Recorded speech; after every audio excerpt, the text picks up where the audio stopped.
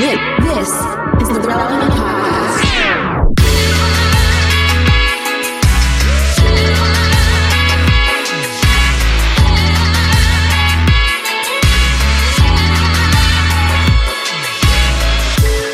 It's episode 989, and it's the Relevant Podcast for the second show in a row. I'm here in Virginia Beach, Virginia, recording. I'm your host, Cameron Strang, and joining me from the other side of the house, Jesse Carey. Hello, hello. From San Diego, California, Gabrielle Griffin. Yes. Hi, guys. I forget. I don't know. You guys are all over the place. I've been here a while. I know. Okay, and then are you still in Colorado, Emily? Yes, I am. From Colorado Springs. In my haunted house. In the haunted house still. Our very own downtown Emily Brown. Hey, y'all. Okay, it's August. Emily, this has gone on long enough. You are somewhere different every time we talk. I know I'm traveling summer break, right? Summer vacation, different things like that. But it's a problem, and we need to talk about this. Where are you going next and why?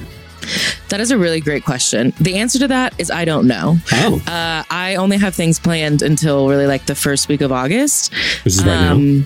Which is right now, yeah. So I'll be at my parents' house for a week, and we're determining, by we, I mean myself, I'm determining where I'm going to go next. I'll probably couch hop in Texas again, just see some friends that I haven't seen in a couple weeks or months. But I still have a couple trips that I'd like to take. So I really want to go to Boston in the fall, because that I hear is great. And I'd like to go to maybe somewhere on the West Coast, maybe San Diego. Come stay with me. Yeah. So what are some places that I need to go?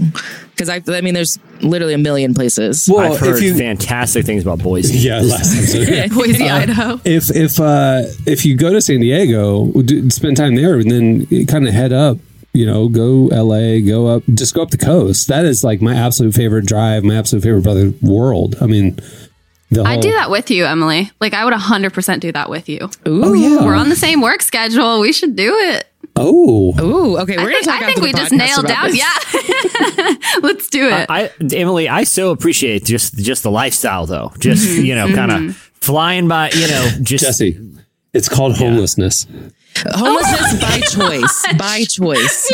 Voluntary homelessness is... I think it's awesome. I love it, Emily. I love it for you. Yeah, it cool. suits you. Yeah. So West Coast is what we're determining is on the horizon for you. You're going to couch surf, maybe West Coast. Yeah. Fall, you'll do some fall places like where there's leaves and stuff. Mm-hmm. Okay. I might go see apple orchards and such. Yeah. I might go see Tyler, pop into Paris again. Who knows? Truly wherever the wind takes me. I just don't really have any plans. I'm very much a type B person. I would be curious to know how a type A person would live this lifestyle. I don't think they would do well. No offense to type A people, but what's type B? Like, what's the difference? You got to be laid back. She's laid back. Yeah, type B is like laid back. Not that you don't make plans, but you don't need plans. And I think like a type A person, they would have planned out the entire year. I'm truly doing like a month by month or week by week basis on where I'm going to live. Is there a type C? And where do these types come from? How many types are we talking? Have we got a whole alphabet? Because I only hear about type A. I feel like type A and type B is standard. Like, that's just standard you're either for like conversation. Big planner, you're not a planner. I really don't know what type C would be. That's what's so surprising about this for me, for you, Emily, is that to do this kind of lifestyle, you really have to take initiative to plan. Like, you're not planning very far ahead, but you are planning, and you're taking the initiative to travel, which for a type B personality, I kind of think you're a mix of both. Mm-hmm. There's just like no way that you're... But Enneagram 7s, like, I don't know the type A B thing. It is funny watching Jesse and his family, like he and his wife. Like, she's the type A, he's the type B, I guess. Or like he said, maybe there's a C in there somewhere. But like, she's like planning, making sure that everything's buttoned up and taken care of. And Jesse's like, oh, okay. Like he's just going with the flow, which is, I think, a really cool dynamic. And a lot of marriages are like that. It is interesting to do it as a solo person, because you really do have to wear kind of both hats, where you're flexible, but you do need to like make sure the reservation is booked and that your flight is, so it is interesting having to wear both hats. She's a good planner. Have you run into any issues where like you forgot about something? Oh, I'm sure. Actually, no. I've been pretty good about I like the big things like flights and Airbnbs and stuff. Some things don't quite figure out until maybe a few days before. So like when I knew I was coming to Colorado, that's a 10-hour drive from where I was in Dallas. And I didn't decide until the week of like, oh, maybe I should split up a 10-hour drive and not just do it all by myself. So like I was at last minute, I was like, let me book a hotel somewhere just so I can have like a little bit of a break. So, but even then it was like a few days before. I still planned it, but maybe a more organized person would have planned that back when they actually booked the Airbnb. So I guess I am kind of wearing both hats. To clarify, I'm also an Enneagram 5, not an Enneagram 7. No. But I was thinking through the lens of an Enneagram 7. It's like, I would jump into the adventure of what you're doing, make memories and spontaneous and let's go and like, let's find friends all over the country. I would do that, no question. So I know that, and I don't think that's a type A or B thing. Like that's my Enneagram type. I would be drawn to what you're doing. So I'm just curious about how that all kind of factored in too, but just how you're wired. Just in case our listeners don't know, Emily, what is your Enneagram? Your Enneagram 5. Enneagram 5. I know, but what is an Enneagram 5? Oh, it's the investigator. Investigator. Ooh, I didn't even know that was. I need to read the Enneagram book. I didn't even know there was an investigator. That's got to be the coolest one. Thank you. An investigator? That is what a great title. It's a really nice way to say that I'm really nerdy and I just research everything. So like I just want like I'm motivated by. Do you have a trench coat and a large magnifying glass? No, but I have a cape. That's what I imagined. I imagine the trench coat. You have a cape and a bloodhound, a loyal bloodhound with you at all times. I just like research everything. So that's why like in staff meetings, someone will ask a question and I'm immediately on Google just because I can't. Yeah, she won't even say anything. We'll literally be like, oh, remember that thing that the whatever? And like 14 seconds later, like, in 1989, this happened. And I'm like, oh, well, there you go. After some investigation. Yeah. Investigator is just a nice way to say nerd. And so I love it. It's fine. I love this for you. Yeah. All right. Well, we have a great show in store for you today. Coming up later, we talked to comedian Joe Coy. You've seen him on Netflix and a bunch of other stuff, but he has a new movie coming out called Easter Sunday. We talked to him about that. At the end of the show, you've heard us do table topics from time to time. Usually we have games or different interactive things at the end of the show. We sometimes do table topics to get to know the cast. Well, we have a very special table topics planned for today. Little Parisian theming. Little Parisian. Why? Our very own Tyler Huckabee has been in Paris, so he's going to bring Parisian table topics at the end of the show. Don't miss it. Stay tuned right now. Up next, it's Slices. I do it over and over again. I'll be the reason you get out of bed, 'cause you would do the same for me.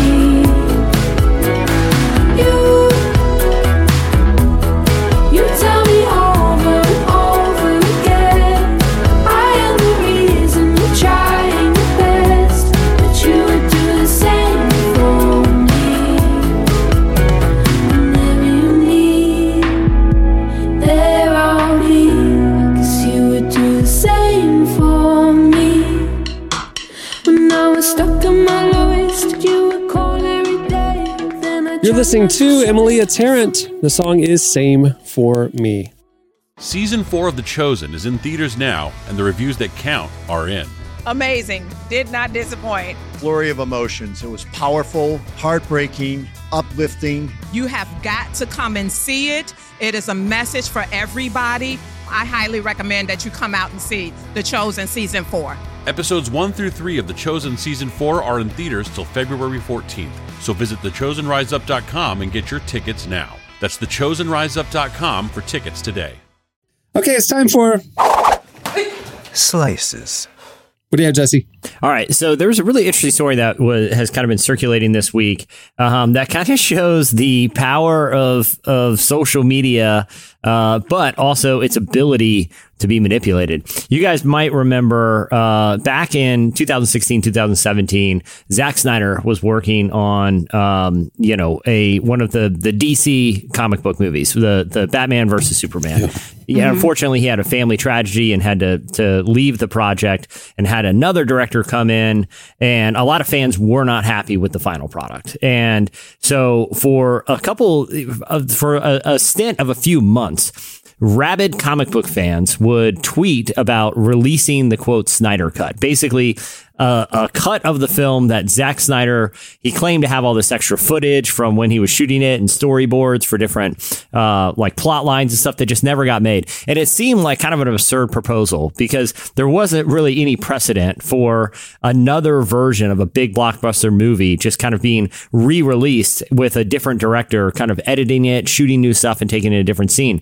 But the fan feedback was so huge that Warner ended up eventually greenlighting it, and now you can watch the Snyder Cut, like a 4-hour version of this movie on HBO Max. But Rolling Stone did some research in the last couple of weeks after kind of being tipped off that something kind of possibly shady had gone on with that social media campaign. They found that 13% of all of the tweets that, you know, this kind of upswelling of fan support for this new version of this movie, that 13% were actually bots programmed to kind of fuel the fan flames and push this over the edge. The thing is, it worked. Warner actually spent money and financed this movie based on fan interaction. But what they found was a lot of that fan interaction was fake. Now, they don't really know for certain who's responsible for these bots. You know, there is some suspicion that maybe Zack Snyder could have been involved, that maybe it was just some, you know, toxic elements of the fan base kind of manipulating social media to kind of push the studio in their direction. But the implications of the story, you know, when you think about it, that's pretty crazy that a relatively small number of people using, basically kind of misrepresenting identities online, pushed a major studio to spend tens of millions of dollars on a project based on their perception of what fans wanted, when in reality, the group of fans was significantly smaller than what the studio believed because there were bots programmed to try to get the studio to make this movie. Wow. That's crazy. Yeah. But the crazy thing is it worked. You know, it's years later and the people behind it probably aren't going to suffer any consequences. So my first instinct when you said it was actually that Warner was behind it, trying to create a viral, quote unquote, grassroots, quote unquote, fan campaign to then essentially market the thing that they were going to do anyway. That's what the skeptic in me immediately went to.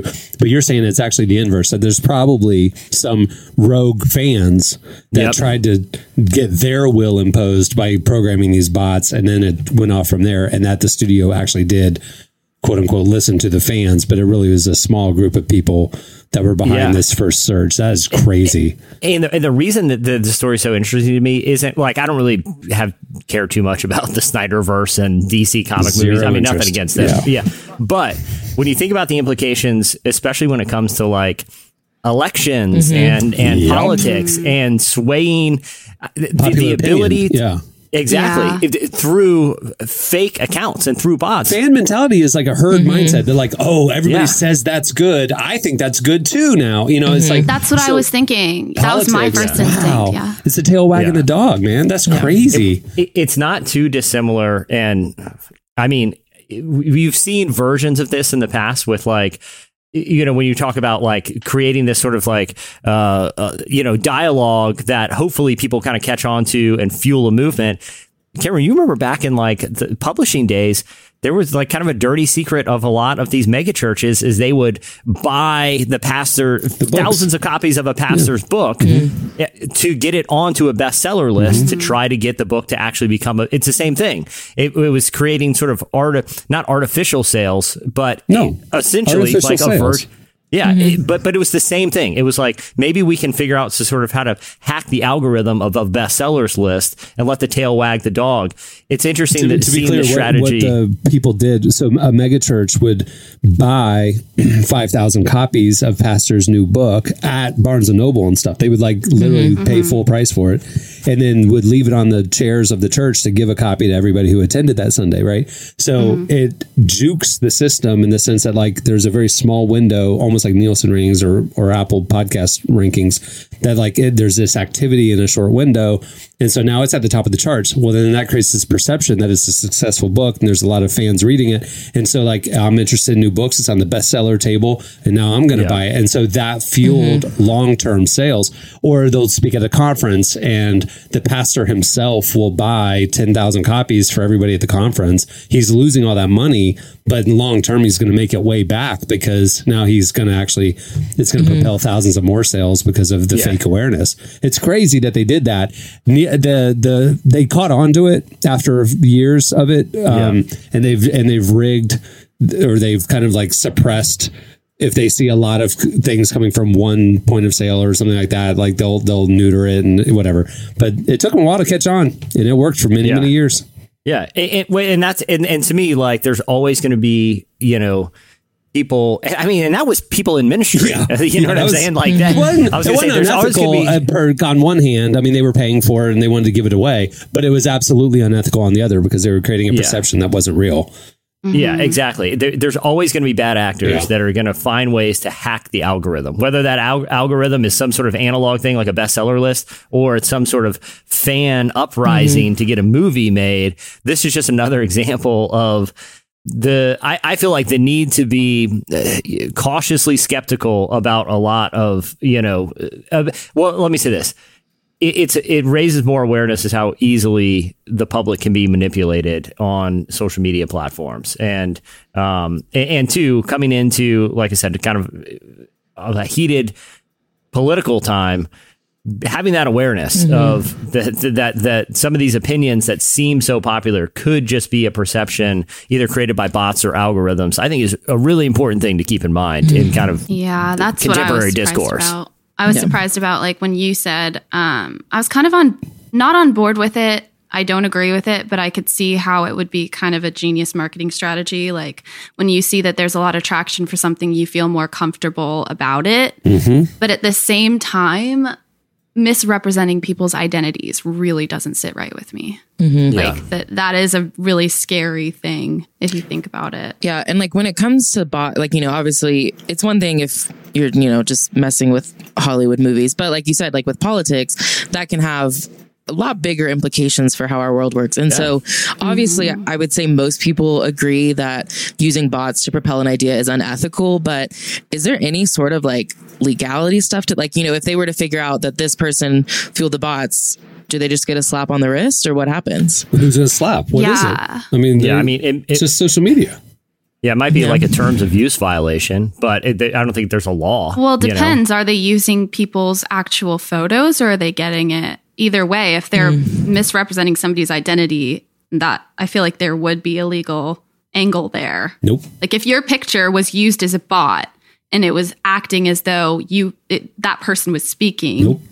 It's just a social media account. Yeah, I don't. What? Yeah, I don't know. Yeah, I don't know if there is. It's just catfishing, I guess, at that point. It's catfishing. I literally have like 23 accounts of various genders and ages, and they're all very good looking. And I have plenty of conversations with plenty of people about very interesting ideas, all over the world. It's just the way I pass my time in evenings. And there is a small army of people who sound like me on social media trying to get a new Ernest movie made. We need, we just need it. And the people are speaking in a very small corner of Twitter. And so listen, I do have a question, though. This is for real. If you were a person who created all these catfish accounts and bot accounts and you were afraid that you might get caught or you might, your IP address might get found out, what you would want to do is stay very transient. You'd want to not have one location where you can be tracked. You'd probably want to week by week just kind of figure out where you want to live that week. Have we looked more closely at Emily's internet history to see if maybe she's one of the ones? Undercover. Emily, you've got some explaining. Exactly. Yeah. Tisk. I plead the fifth. I'm gonna tell Elon Musk about this. You tanked his whole investment because of this, Emily. Thanks a lot. Just nothing but bots. You ruined the deal. The question that we need to ask, and I, as your coworker and employer, probably should have looked more closely at, is why are you on the run? You know, really the why. Why do you refuse to have a mailing address? That's really what I should probably... I was going to ask this earlier. What is the driving force? Is it just the travel bug? Is it like, do you enjoy doing this? Is it just like a check off the list of your bucket list? Things have gotten really hard. Things have gotten really, really bad. The heat is hot. Yeah, I got to stay on the run at this point. No, have you seen The Bourne Identity? Yeah, sorry. I mean, all love to Nacogdoches, but I was like stuck there for 2 years with the pandemic. I mean, I was there for a long time, but I was just like, I felt like I could not go anywhere because of the pandemic. And once I realized that I can travel safely because I'm vaccinated, and my incredible job lets me work wherever I want, I decided to capitalize on the opportunity before I can never do it again. And why are you planning on leaving us? Yeah. Where are you going, Ems? She's not going anywhere. She's not allowed to. Catch up with me at some point, so I'm just assuming. Yeah, I'm probably going to be in jail in the next couple months or something. Yeah, you're just anticipating the prison sentence. That's fair enough. Yeah, so enjoying it while I can. That's smart. I love it. All right, Gabs, what do you have? So continuing with the social media conversation, if it isn't broken, don't fix it, is not a saying that has ever picked up any traction in Silicon Valley, as evidenced by the fact that Facebook is doing yet another big redesign.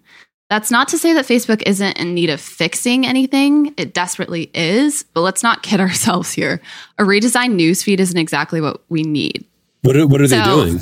So instead of doing anything that would actually be helpful to us, the new Facebook will be split into 2 tabs. One designed to help you find new content, stories, and Instagram reels based on your likes. The other full of posts from friends, organizations, and groups you follow. Oh, okay. So that's basically what it breaks down to. The company statement was, "We understand that you may want more options when it comes to sorting and seeing your content." The company said in a statement, "There are times you might just know what you're looking for, say the latest post from your groups, or you may want to encounter fresh, entertaining content." That all sounds like a very long way of saying that Facebook is chasing TikTok to me. Mm-hmm. So like the Discover page or the For You page and your following. I mean, Instagram's kind of doing the same thing. I mean, which makes sense because they're the same company, but you know. Yeah, but I at least it's like stuff you potentially want to see, not just stuff that you could control and not just have some mysterious content algorithm serve you random stuff that you don't care about. At least it's some option for customization. Question, you know? If not for work, when was the last time you were on Facebook just scrolling for fun? I go on Facebook a lot, but I use Facebook Marketplace. Oh, you're on there for shopping. Yeah. So inevitably I do scroll the feed because I'm on, like, I will go to check Facebook Marketplace. So I do scroll the feed, but I'm mainly just checking things that are going on in like my actual neighborhood. Like I have pages that you can look at for your actual neighborhood. I don't go on there to like see what people are doing, you know? I mean, if I want to chop it up and just see what's going on in the political realm, you know, I get on there on, you know, just some boomer groups and man, some wild ideas floating around there, guys. I don't know if you've been on there in a while, but it's getting crazy out there, but it's good to stay in the loop on that stuff. Did they say why they were doing this? Because like some people are saying it's like because they want to get away from like the crazy conspiracy theories being passed around, stuff like that. So they're trying to like neuter that by making the feed emphasize recommended content versus problematic content that your aunt posted or whatever. Like, is it that they're favoring this other content and they're going to try and like sideline the people that used to dominate your feed? Like, I'm just trying to figure out like why they're doing this other than like you said, maybe just chasing TikTok. Because TikTok has that scrollability that like you just be laying in bed and watch like 2 hours later, you're like, crap, I should have gone to sleep. Facebook hasn't had that in years, in my opinion, you know? Yeah. Well, they're trying to point users towards more entertainment by integrating stories and reels even deeper into the Facebook experience. So video is going to be emphasized. So clearly hoping to take out a chunk out of its rivals' chokehold. You know, the younger social media users who have avoided Facebook like the plague. I just don't think the younger generation is going back to.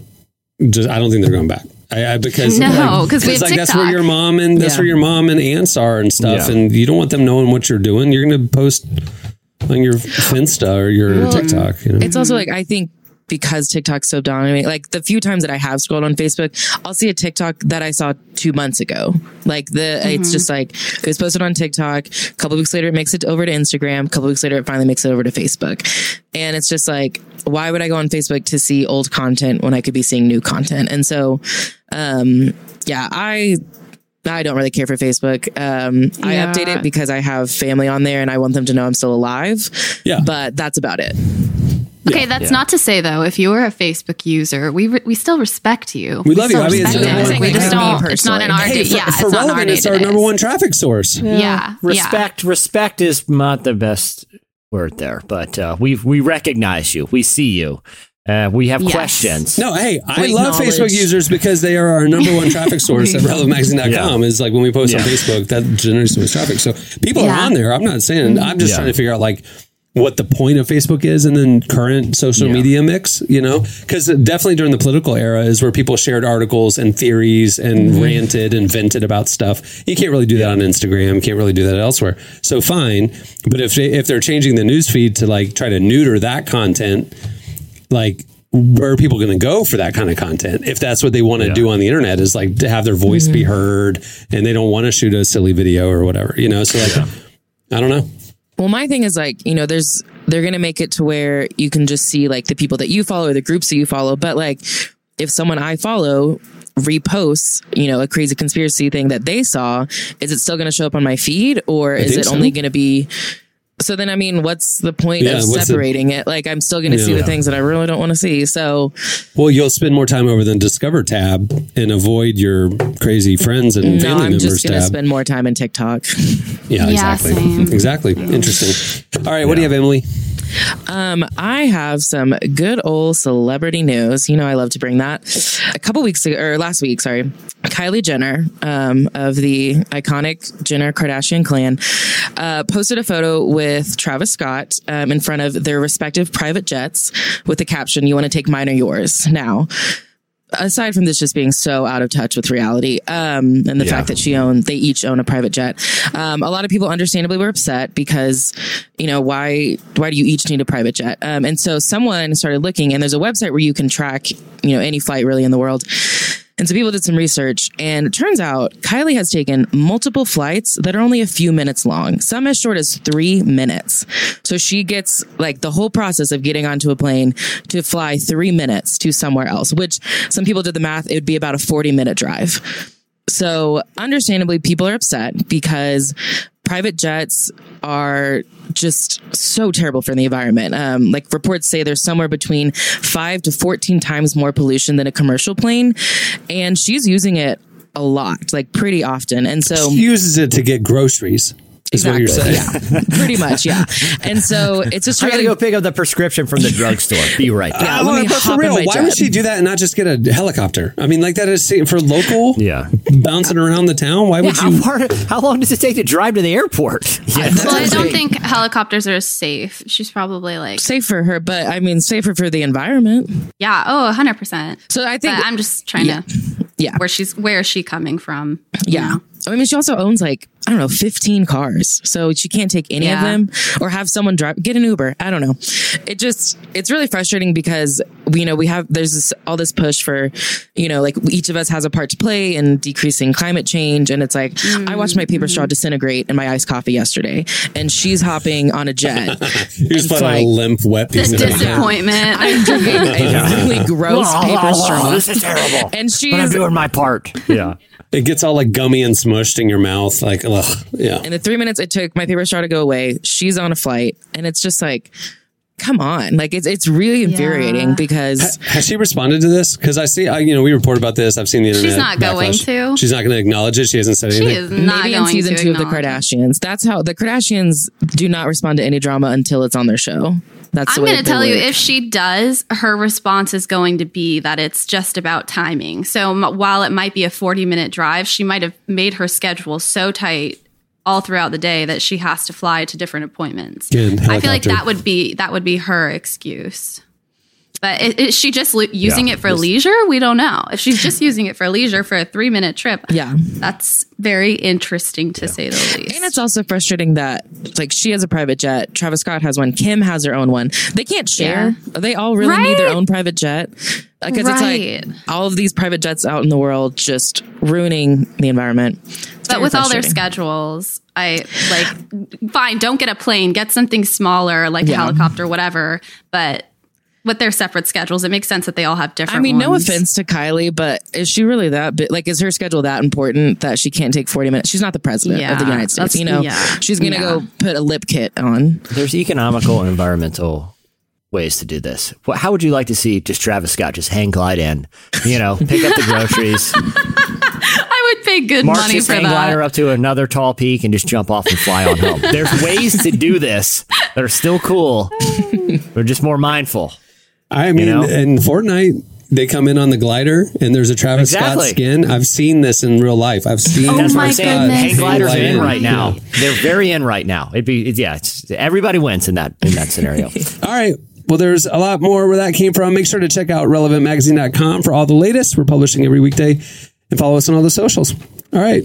Stay tuned. Up next, Joe Coy joins us. How dare you ruin my life like this? Tragic. I put all I got in one big basket. Regret. Bet you couldn't cast all my feelings, 'cause you asked me where I'll be. Then you bring her to the party. Oh, how tragic madness. You make me hate all these crowded spaces. Faces. You can't be excused from just as sorry. You're asking where I'll be. Thought that meant you loved me, but you still brought it to the party. You're listening to Nicole Hahn. The song is How Dare You. Well, Relevant has a lot happening this year, and we don't want you to miss a thing. Make sure to sign up for our newsletter right there on the front page at relevantmagazine.com, and we'll send you our top 5 trending stories sent to your inbox every weekday. We'll also send you a weekly podcast newsletter with the latest episodes, some fan extras, and first peeks at the new shows that we're going to be rolling out throughout this year. Make sure to sign up. It's the best way to keep in touch with everything we got going on. Where our guest today is stand-up comedian Joe Coy. You've seen his specials on Netflix and Comedy Central. And coming up this week, you'll be able to see his new movie, Easter Sunday, based on his real-life experience as a stand-up comic, balancing his career and his Filipino-American family. Our very own Tyler Huckabee talked to Joe about bringing his experience to life in the movie and what he hopes audiences will take away from Easter Sunday. Here's our conversation with Joe Coy.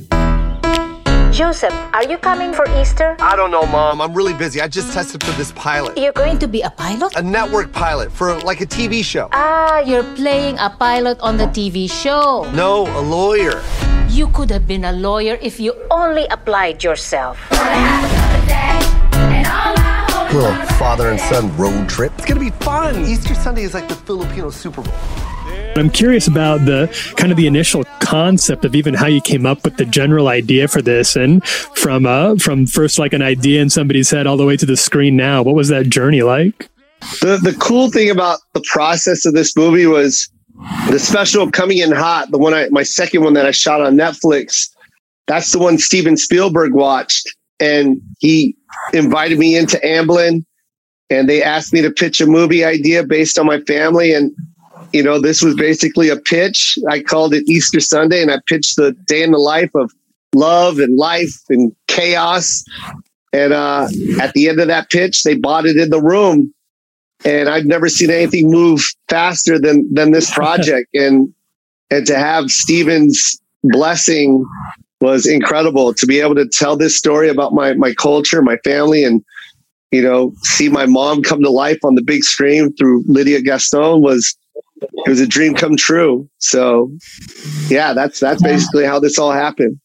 This is obviously a community that does not get a lot of representation right now in Hollywood on the big screen. And it's something that is, it's very exciting that you get to bring that. What are some of the really key parts that you want to make sure when you started putting this movie together, you want to make sure that you got right about that depiction, things that were really important to telling the story the right way in an authentic way?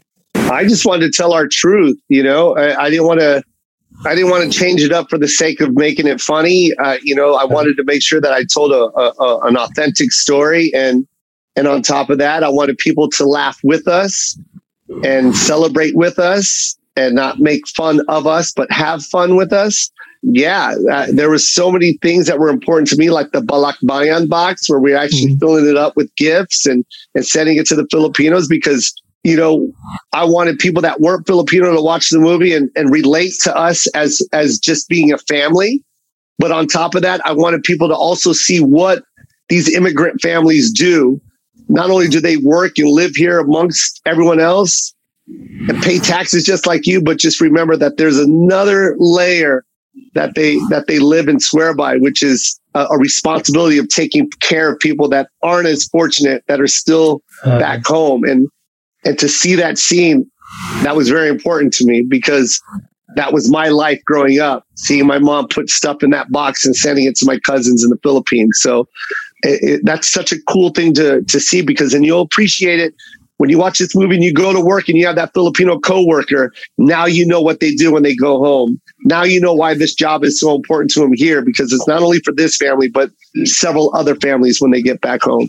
I can only imagine if it was me making a movie and someone was going to play my mom, there's a lot of complicated feelings that go into that. Obviously, you want to make sure you get it right. You want to make sure that it feels real and lived in. What was you guys' process for making sure that bond, that those interactions, that those worked and those felt real? The one most important thing to me was, my mom character is such a big part of my career.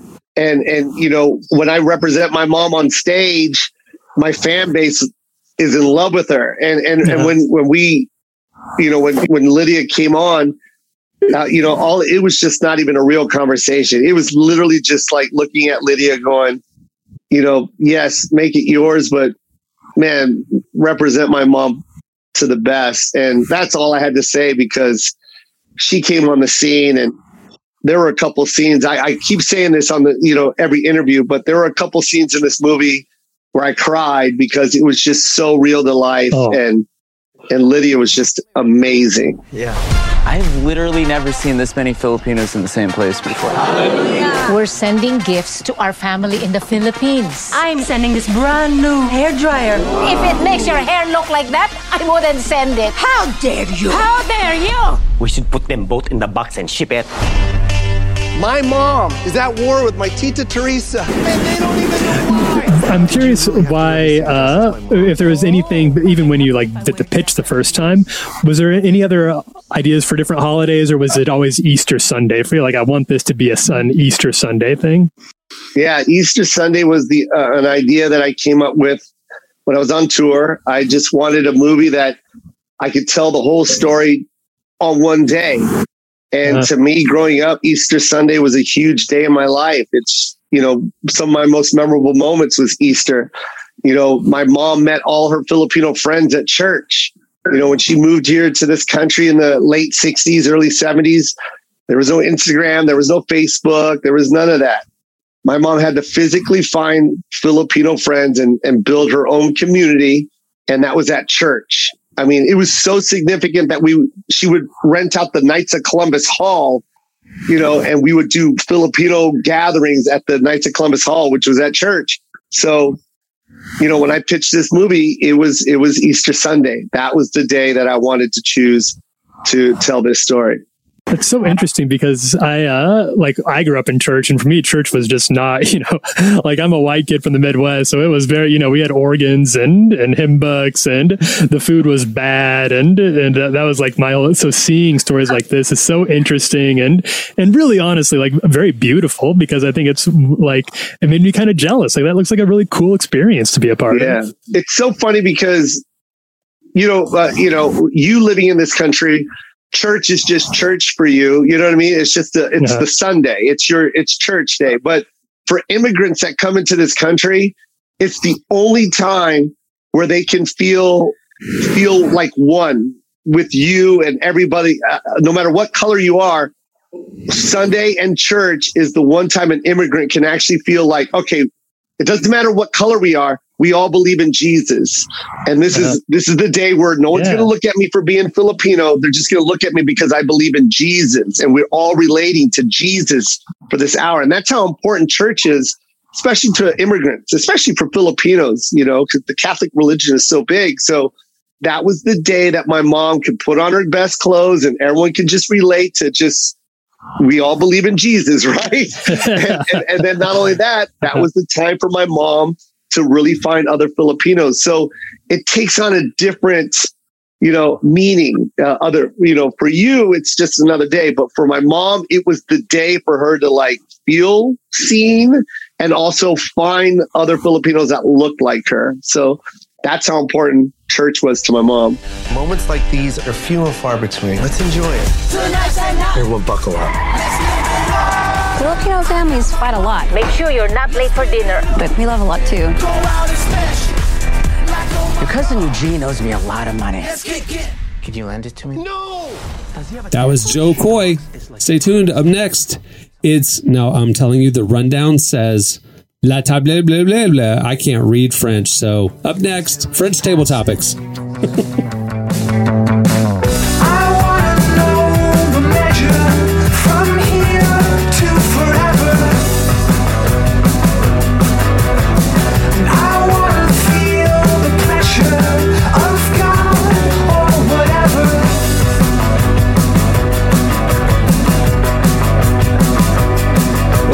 Days it's so hard to relax. You gotta hold a gun to my back to make me smile. To make me smile.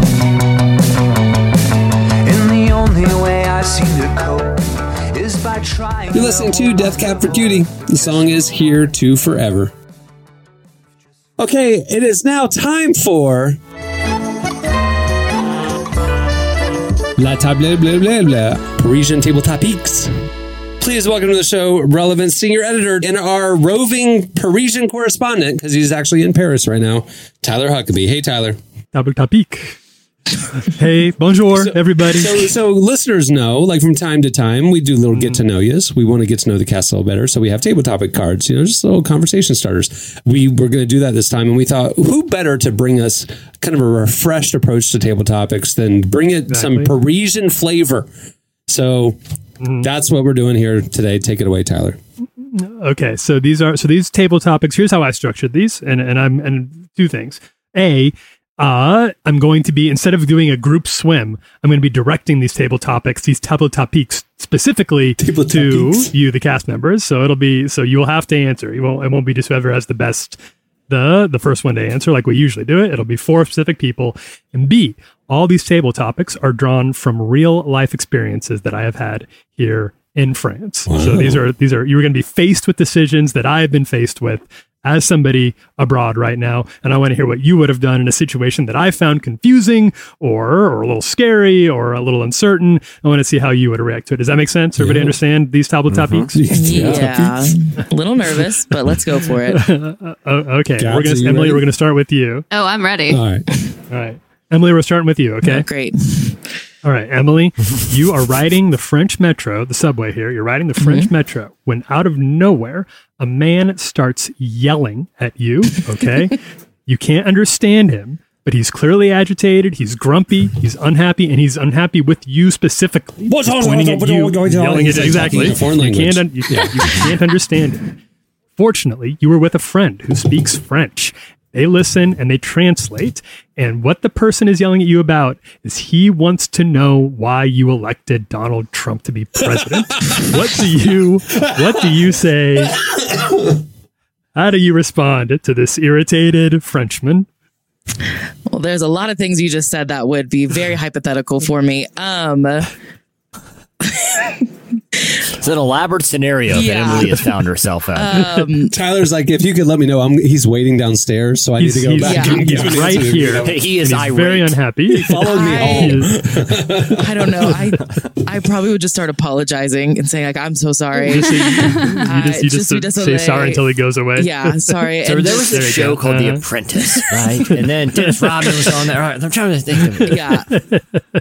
I might also just start crying and try to make him feel bad.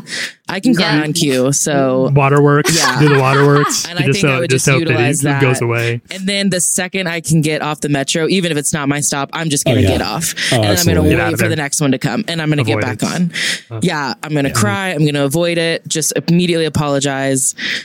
I'm not going to handle it well. I'll be honest. So basically you're saying it's like staff meeting. Is what where I cry, any criticism meeting when I get stressed, even if it's just helpful feedback. I think you just show them you just show them memes that people in their like 50s posted on Facebook during 2016. Just show it to they're like, oh, I get it this is why he got elected. Facebook memes. The hilarious memes. All right, Gabs, you're up. You ready for this, Gabs? I sure am. Okay. You are walking your dog through a park when out of nowhere, the dog squats and does his business. Number 2, in the middle of the park. All right. You were caught by surprise by this. You don't have a bag. So you just kind of hope that nobody saw and you start to walk away when a city official, guess what? Starts yelling at you en français in French. You can understand enough to know that he's saying your dog can't poop here, but you don't know how to tell him sorry or what you're going to do about it.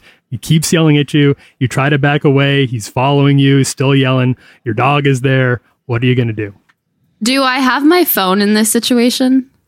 Like, am I allowed to have my phone in this situation? On me? Well, yeah, you do. Okay, so in that situation, I would hop on Google Translate, and I hate to be the practical one, but I would hop on Google Translate and say, I'm going to go grab a bag. I'm so sorry. And proceed to go grab a bag. That's pretty good. So, yeah, that's pretty good. Hold on. Would you actually grab the bag and come back, or would you just get out of eyesight and disappear? No, Gabs would. I would. Never I to would. be seen again. Never to be seen again. This is an issue I run into regularly on where I live, so I would absolutely go back for the bag.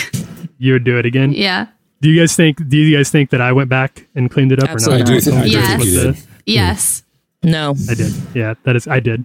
I did it. No, I think you start walking and you're like, I promise I'll be right back. You stand here, sir, Hold my dog. Mr. Angry Here he is. Parisian. You stand guard Take so my no one dog as steps in this. collateral. You stand guard so no one steps in this. And then when you're about 100 yards away, you look back, you go, so long, and then just run away. Just run away. That's what I would do. Types in Google Translate. Au revoir, monsieur. This will be, you'll remember this is the day you almost caught Monsieur Huckabee. And you pull your cape over your head and disappear. Like, man, all right, we Jesse, really do you not ready? like Americans here. We really do dislike Americans. That was unnecessary. He could have just left the dog poop. He did not have to insult me theatrically. It wasn't that big of a deal. Just telling him he can't do it. Why add insult to injury and littering? And basically, yeah, exactly. Tyler, have you seen anyone in the wild wearing a cape over there? I feel like somebody might wear a cape. A cape? A cape. You know, it did happen one time. Yeah, I saw a cape in the wild. Yeah, it was true. Yeah, I lived it. Can you imagine the dramatic flourish that you would have, the opportunities to make an emphasis with it? I mean, I think about it. I think about these things. I think a cape would be a lot of fun. yeah. They're going to come back. I'm maybe ready as soon as they do. Were they ever in? I don't think capes were ever in. I think have you seen the Renaissance? Royalty. Oh, yes. But it was a little while ago. But what in the era of capes? Okay, like when people actually wore them, and they weren't like vampires or superheroes, right? When capes were just something you had in your closet. What function did they serve? Just keeping your back warm? Yeah. They were like a jacket. You just don't stick your arms in it. So it's like you just tie it around. Why? It's a jacket you can wear over your suit or your dress. Yeah. Have you seen them? They look pretty cool. I'm just saying, why not put? They weren't like Superman capes. They were had fur, right? They were like fur lined, more like a gladiator thing, right? So it wasn't just. No. It makes no sense. I'm not going to walk around with like an Afghan just thrown around my shoulders like a blanket. That looks like I got the flu. Okay, that's what you do when you're sick. You walk around the house with a blanket thrown over your shoulders. It's no functional purpose of the cape. I think only dramatic people wore capes. Jesse, you're missing the point. It's aerodynamics for speed. Clearly. When you're flying. How else was the Phantom of the Opera supposed to disappear with a flourish? If he didn't, was he going to do that just with like in a short sleeve T-shirt? I mean, how can you do anything with a flourish without a cape? I mean, really, it applies to all situations in life. Cape is a flourish. Imagine leaving your classroom. Dramatic, like if you have a cape on, people remember you. I mean, Oh yeah. It is. What do you feel like is more? If you had an interaction that was more dramatic, like an eye patch or a cape, like which one do you think? Eye patch. No, cape is more dramatic. Eye patch says this guy got into an accident. I'm not going to draw attention to it because it's probably a scar. You're probably wounded. A cape is a choice. You're doing that for flair. That's dramatic. Exactly. I just feel like when somebody has an eye patch on, I feel a little insecure looking at them directly. Like I don't want to make them feel insecure about their eye patch. So, Gabs, I was wondering why you had why you had no pirate friends. And now I know why. See, I feel like the eye patch would be more dramatic because, like, anybody can buy a cape, but like to put an eye patch on, like you have to have something happen. Yeah. So that just feels. But they might be insecure about it. And so they're not using it for dramatic effect. They're using it for medical, keeping it clean. You know what I mean? So it's like. Or to correct a lazy eye. Like you'll put a patch on your good eye to correct your lazy eye. Yeah. Yes. Yeah. I had, like at the eye doctor, they put patches on your eye if they've diluted your eye sometimes, So anyway. All right. Last one. This will be really fast. Jesse, you ready? Yep. Yeah. Ready? Yeah. Born ready. Okay. Born ready. Yep. Are you sure? It doesn't sound like you're ready. Okay, Jesse, you go into a restaurant, and upon entering this new, buzzy, kind of exciting Parisian eatery, you have what is genuinely one of the best meals of your whole entire life. You have such a good meal that you ask the waiter, who speaks a little bit of English, if you can talk to the chef and thank him. He says, of course. Okay. You are escorted back to the kitchen where you meet the chef, and you discover, much to your surprise, that the chef did not actually prepare the meal. It was actually prepared by a small rat under the chef's hat. He pulled his hair and operated him like a mecha, sort of like a Power Ranger type situation. And the rat was really the one who made the whole meal. You are a restaurant critic in this situation, and you now have to write a whole review of this restaurant. How exactly do you handle this? Well, Tyler, everyone's very fortunate because, as Cameron can attest, I have a lot of French neighbors, and so I'm very, very familiar with French culture. Very true. Okay, sure. Yeah. So I've been in this. The funny thing is, Tyler, I've been in this exact scenario at several of my neighbors' homes. I have found that most French families have trained pet rats that prepare elaborate meals for them and their guests. The kind thing to do here is to get a comically stereotypical piece of cheese with holes in it and just hand it to your little rat friend. Pat him on the head and then do the thing that transcends language barriers. You just rub your stomach in a circular pattern and go, and then the rat tips his little hat to you, and you give each other kisses on the cheek because it's French. And then you slowly back out of the kitchen without ever breaking eye contact. It's an elaborate ritual, but you're exactly right. The cheek itches. I caught it yesterday. Jesse had a neighbor come over, and they were moving away, and so she was saying goodbye. They had all been very good friends for a couple of years. And she came in and greeted Dana, and they hugged and and then she came over to greet Jesse to say goodbye, and she went to do the 2-cheek kiss to Jesse, but Jesse felt awkward after the first cheek and pulled out. He hit eject on the second one. Oh, you can't do that. No, that's it. You got to do both or nothing. And then it was just like awkward. Yeah. And I'm across the room going, "Oh no, you don't eject the 2 cheeks." Both or nothing. No, okay. Yeah. Look, I have a lot of interactions with French families. I've never nailed it.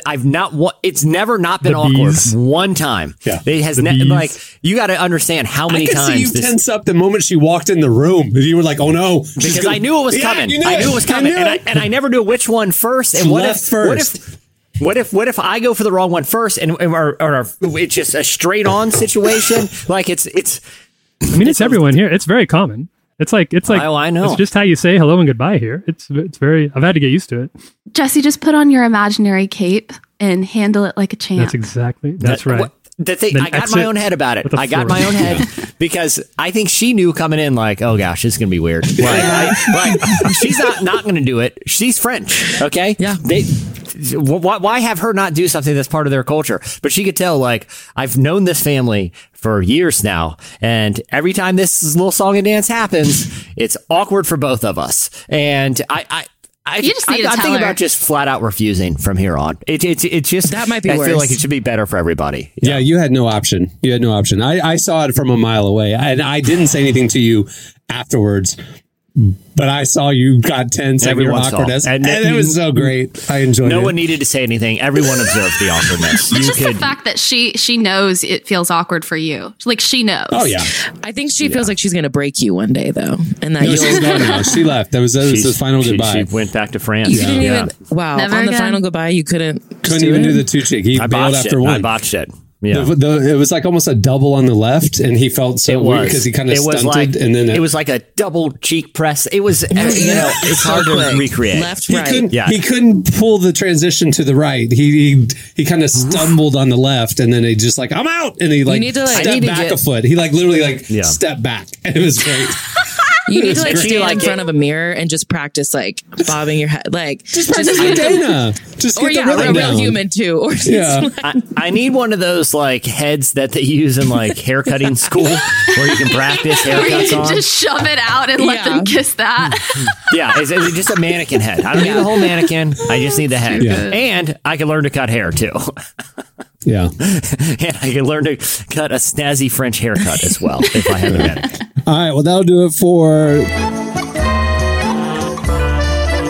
Parisian Table Topics. Thanks a lot, Tyler. It was great.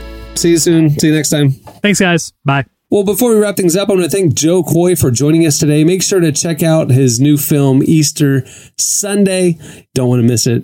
Also, head over to relevantmagazine.com to see all of our daily content, including the summer digital issue of Relevant. Make sure you sign up for Relevant Plus to get an enhanced ad-free version of the issue, as well as other exclusive features all over the site, like unlimited content, ad-free reading, an ad-free version of this podcast. It's just a ton of stuff. Go check out all the perks right there on the Relevant Plus tab at relevantmagazine.com. And also, for real, the summer issue is stacked. I mean, we've got some of our favorite artists like James Vincent McMorrow and Echo Smith. We have Faith Leaders. We have Jon Favreau. It's just packed. Go check it out if you haven't already. And if you like what you see, share the content. Tell people about it. Love it. Tag us too when you do it. We love seeing it. It's great. And speaking of sharing it, follow Relevant on all the socials. We're on Twitter and Facebook posting all of our content. We're on Instagram pretty regularly, TikTok rarely. But follow us on all for the latest. And make sure relevantmagazine.com is part of your daily web browsing, habit. Just bookmark it. Keep coming back. Also, while you're at the site, every weekday, make sure to check out the faith section where we post our daily devotional series, Deeper Walk, which is presented by Lumo. We post a morning devotional. You can even sign up for a email so we can get sent to your inbox every morning. It is a great way to start your day. Don't miss Deeper Walk.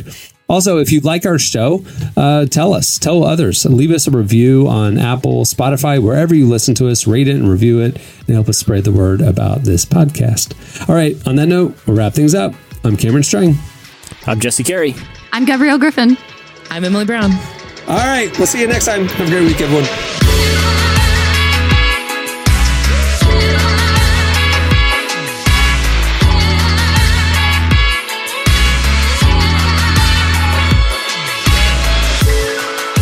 Thanks for listening to the Relevant Podcast.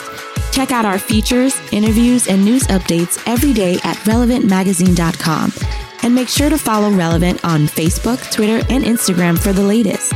For more great podcasts, browse the shows on the Relevant Podcast Network, which you can find at our site. And while you're there, don't miss the all-new era of Relevant Magazine. A new issue releases every other month at relevantmagazine.com.